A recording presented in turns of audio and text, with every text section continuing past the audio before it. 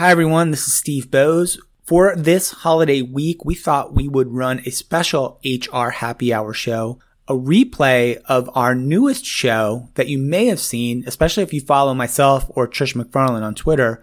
That's our video show that we do each workday called the HR Happy Hour Work Break.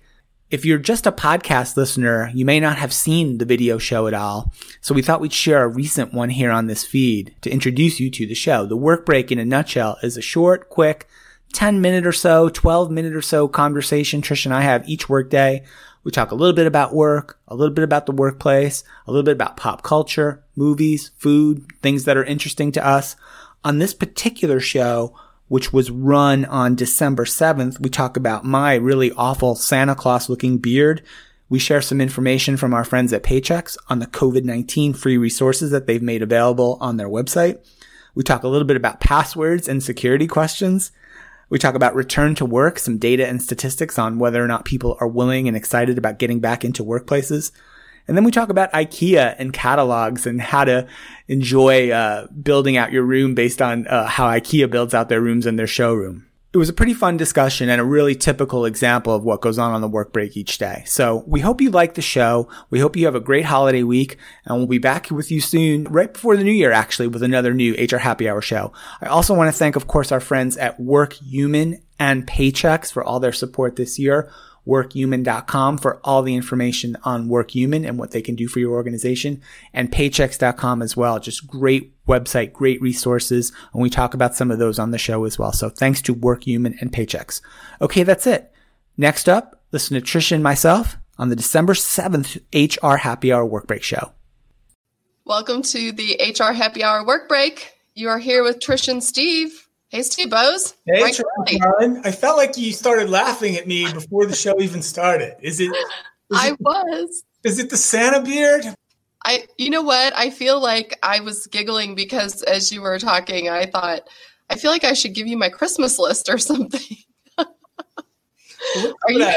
Can people send you their Christmas wish list and go ahead. Santa Steve will deliver? December 7th. So the Christmas is what, about 2.5 weeks away? Something like that, if I did the math right? Yes. Oh, it's going to be brutal. We had a call today, like a professional call, and I was kind of, I look like, I don't know. I took the call obviously like this, but I don't know. I guess I can hang out too, because it will get slower, right? Just the pace of work does slow down at the end of the year in general. Even in a non-COVID year, it kind of usually did. So I don't have as many calls and meetings set up, and no more presentations to record. So I'm gonna try to make it to Christmas, Trish. That's the vow on the Christmas beard. I think you should. You know what, too? I think people are far more understanding on what we look like. Obviously, with quarantine, there are far fewer haircuts happening and things like that. We all have hair that we wish would be better, but not. So I think the other thing I've noticed in the past. End of last week and this week where I've had some calls and people will have, a toddler screaming in the background or, a dog coming in or what. It's like no one even cares anymore. It's like, okay, no worries. Yeah. It's kind of the normal thing, right? It's the norm. So yeah, I like the beard. I was just giving you a little hassle. So what's new though? We're taking a work break early. Yeah, we are. So I'm glad I needed a work break early.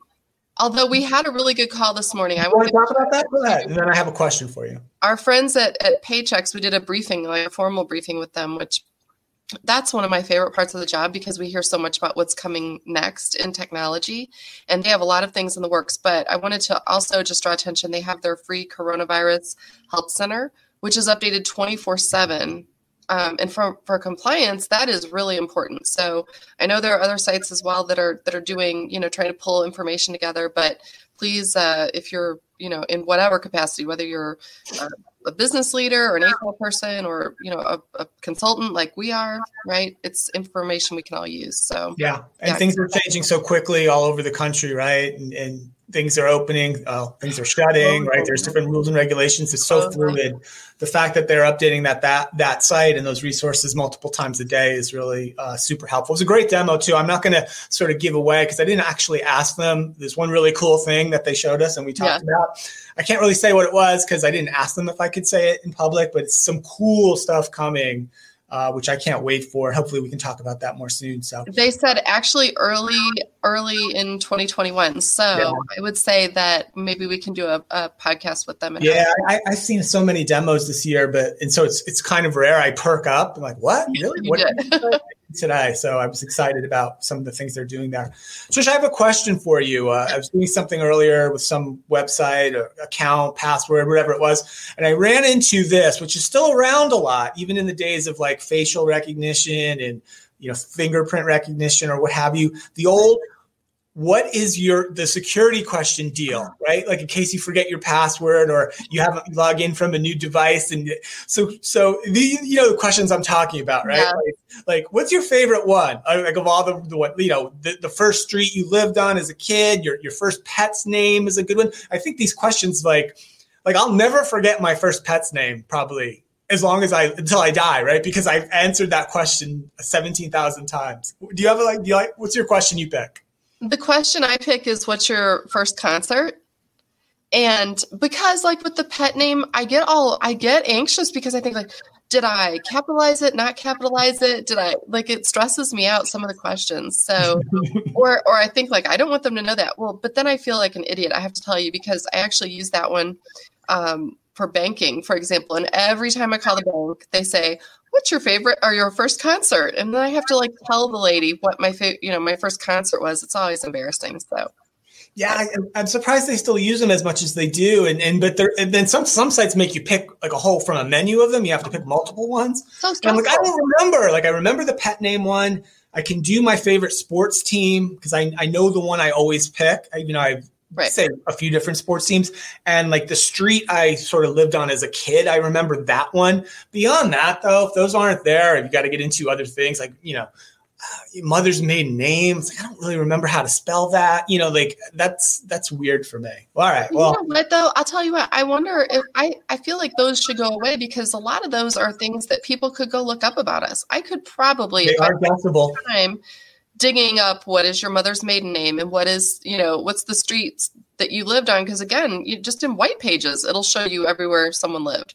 Yeah, I'm pretty sure I go with the pet one because I'm pretty sure no one would know that. Like it's not something I've ever talked about. And right. No one, except in my family would remember it. Maybe. What should the question be? What would be the best kind of questions? I think it should be maybe I should make my own. Name the boss that you hated the most. Okay. Yeah. Which Disney character annoys you the most? Things like that. Things that only you really would know. But yeah, they should be different. Yeah, they can't be so difficult though. You won't remember though. You know what I mean? Like, maybe you had multiple bosses you didn't like. Who did I put in for that one, right? God forbid you get one of those wrong, because I've done that too, right? I answered incorrectly or something, and then you're in that nightmare, right? Of like, you're not who you say you are. So identity. You feel like you're committing fraud on your own account somehow. So identity and security, even after all these years, still hasn't really been solved, I guess. So no. The other thing I've been reading a lot of, I did over the weekend, is kind of year end, right? So we're getting a lot of articles, surveys, things like that, go forward kind of looking things. And by the way, after I did my rant on predictions articles, and no one should do them, and I'm not participating in any, blah, blah, I probably have gotten 2 or 3 more requests to have my thoughts included in somebody's predictions. They obviously don't watch the show, but the thing I've seen a couple of, and it's interesting, and it's also an interesting example of how headlines and articles can be completely misleading. So I'm going to read you a headline to this article, Trish, that I was reading over the weekend. Here it is. 3 in 4 workers want to return to an office in the future. Here's how they expect the workplace to change. So that's the headline. 3 in 4 workers want to return to the office in the future. But you read the details of the article, and what it actually says is only about 1/4 of people want to go back to the office full-time like it used to be. Only 1/4 want to go back full-time. The remainder are kind of evenly split between, I want to go back a couple days a week, maybe 2 to 3 days a week. And then there's another 25 to 30% who don't want to go back at all, right? They don't want to go back. They want to be on permanent work from home. But you read the headline, that headline makes you think that 3 out of 4 people want to rush back to the office. It's completely misleading. The headline should be only 25% want to return full time. That's the interesting. Isn't that the interesting part? Yeah, and that was just one study. And I read another one today that Slack put out. I know Slack's been in the news lately, and their numbers are roughly the same. It was about 27% to 34%. But anyway, that seems like how it's falling out. About a quarter want to go back, about a quarter never want to go back, and a big group in the middle want some kind of in-between arrangement. So it's kind of falling into the classic bell curve a little bit too. And I actually think that makes a ton of sense too. I do too. And thank you. We've got a comment here, same in the UK. Yeah, I think this is where we'll probably find it's very similar across the globe, I would imagine. A lot of us have been told for years that you couldn't really work from home in the types of jobs that we had. And it's been proven that we can. So you're right. If people... I don't know. I thought that beforehand, though. I've always been pretty blessed. I had jobs where I could actually work, even if it was just one day a week at home. Yeah. But you have to be someone who's really focused. My biggest concern and why I would be someone who might consider going back to an office, though, is I almost find like a lot of people when they're working remote or from home work more hours than they even did before in the office because there's no solid division between work time and home time. So you have to be very careful. It's very easy to fall into the trap of working all the time, right? Most of the data I've seen on the work from home does suggest that's true, Trish. Yeah, I'd agree. And like I've seen it range from say like 45 minutes to as much as an hour and a half. Average working day time working during the day extending because it's extending out on either end even more. People are jumping on super early, like maybe if they have kids at home or something before they have to deal with that. And then after it all winds down at the end of the night, they're jumping on right at the end of the night. And not that people didn't do that before. Some people did. But more. It's happening more. Yeah. There's some really I think also we talked about this really early on in the pandemic. We kind of even joked about like not having a commute anymore for people. And again, I think average commute is 25 to 35 minutes roughly. And I know I've had them much longer at times in my career and whatnot. But yeah, when you take that time that you're normally in your car, which is usually, even if you're listening to a podcast like the HR Happy Hour or music or maybe an audiobook or something, at least you're not diving headfirst into work. Well, now, technology is such that we're truly jumping right in. And we talked about having do people need was it an artificial commute? Artificial commuting time. Artificial commuting time. So I don't know. It'll be interesting to see as these studies come out, how does this impact our mental health? Obviously, mental health is, we're much more aware. We're more in tune with our colleagues and our employers and our employees. And so, all of this is having so much stress on all of us. I like this one. You need to maintain a level of social interaction with work colleagues. That is so true. You miss all the water cooler talk. But here's my question, though. Having been in HR all of my career before I did start working from home permanently as a consultant, HR is such an island. You're usually excluded from that anyway. So I don't know. I mean, HR, I think, needs to be around in the building to overhear things.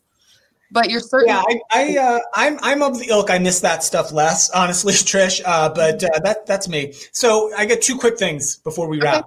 One, remember, fans of the show will know I pitched really hard to be named the new executive designer for Brooks Brothers. You did, yes. They went to bankruptcy. They since got acquired by another company. They named their new top designer. It was not me. I did not get. It wasn't you? Didn't get the gig. A designer named Michael Bastian got the gig. So I guess he's probably more qualified than me. And second, and I thought this was super interesting. Trish, are you an IKEA fan? You ever been in an IKEA store? I love IKEA. Okay. You ever get the IKEA catalog? You ever see that? No. Okay. Well, you were one of the unlikely ones then. IKEA announced this week they're scrapping for good their print catalog. Okay. Which is a pretty big deal, apparently. At its peak of printing this thing and mailing it all over the world, they did 200 million copies of it a year in about 40 different languages and mailed it out to about 80 countries. Okay. No more print catalogs. So here's the question, Trish. Do you get any more print catalogs in the mail? Is that a thing that exists? I think a company named Venus sends me one and probably Honey Baked Ham. Honestly, I think that's the only 2. But I will tell you what, the thing about IKEA is I don't think that the benefit comes from the catalog. for me, what I love about them versus maybe some other similar stores that sell similar type things is the way that they stage the little fake rooms. No, seriously, hear me out. Like, so when we needed to buy a bed for my daughter, she and I went to IKEA and we like went around in all the different bedrooms till we found one that she felt really comfortable in that bedroom.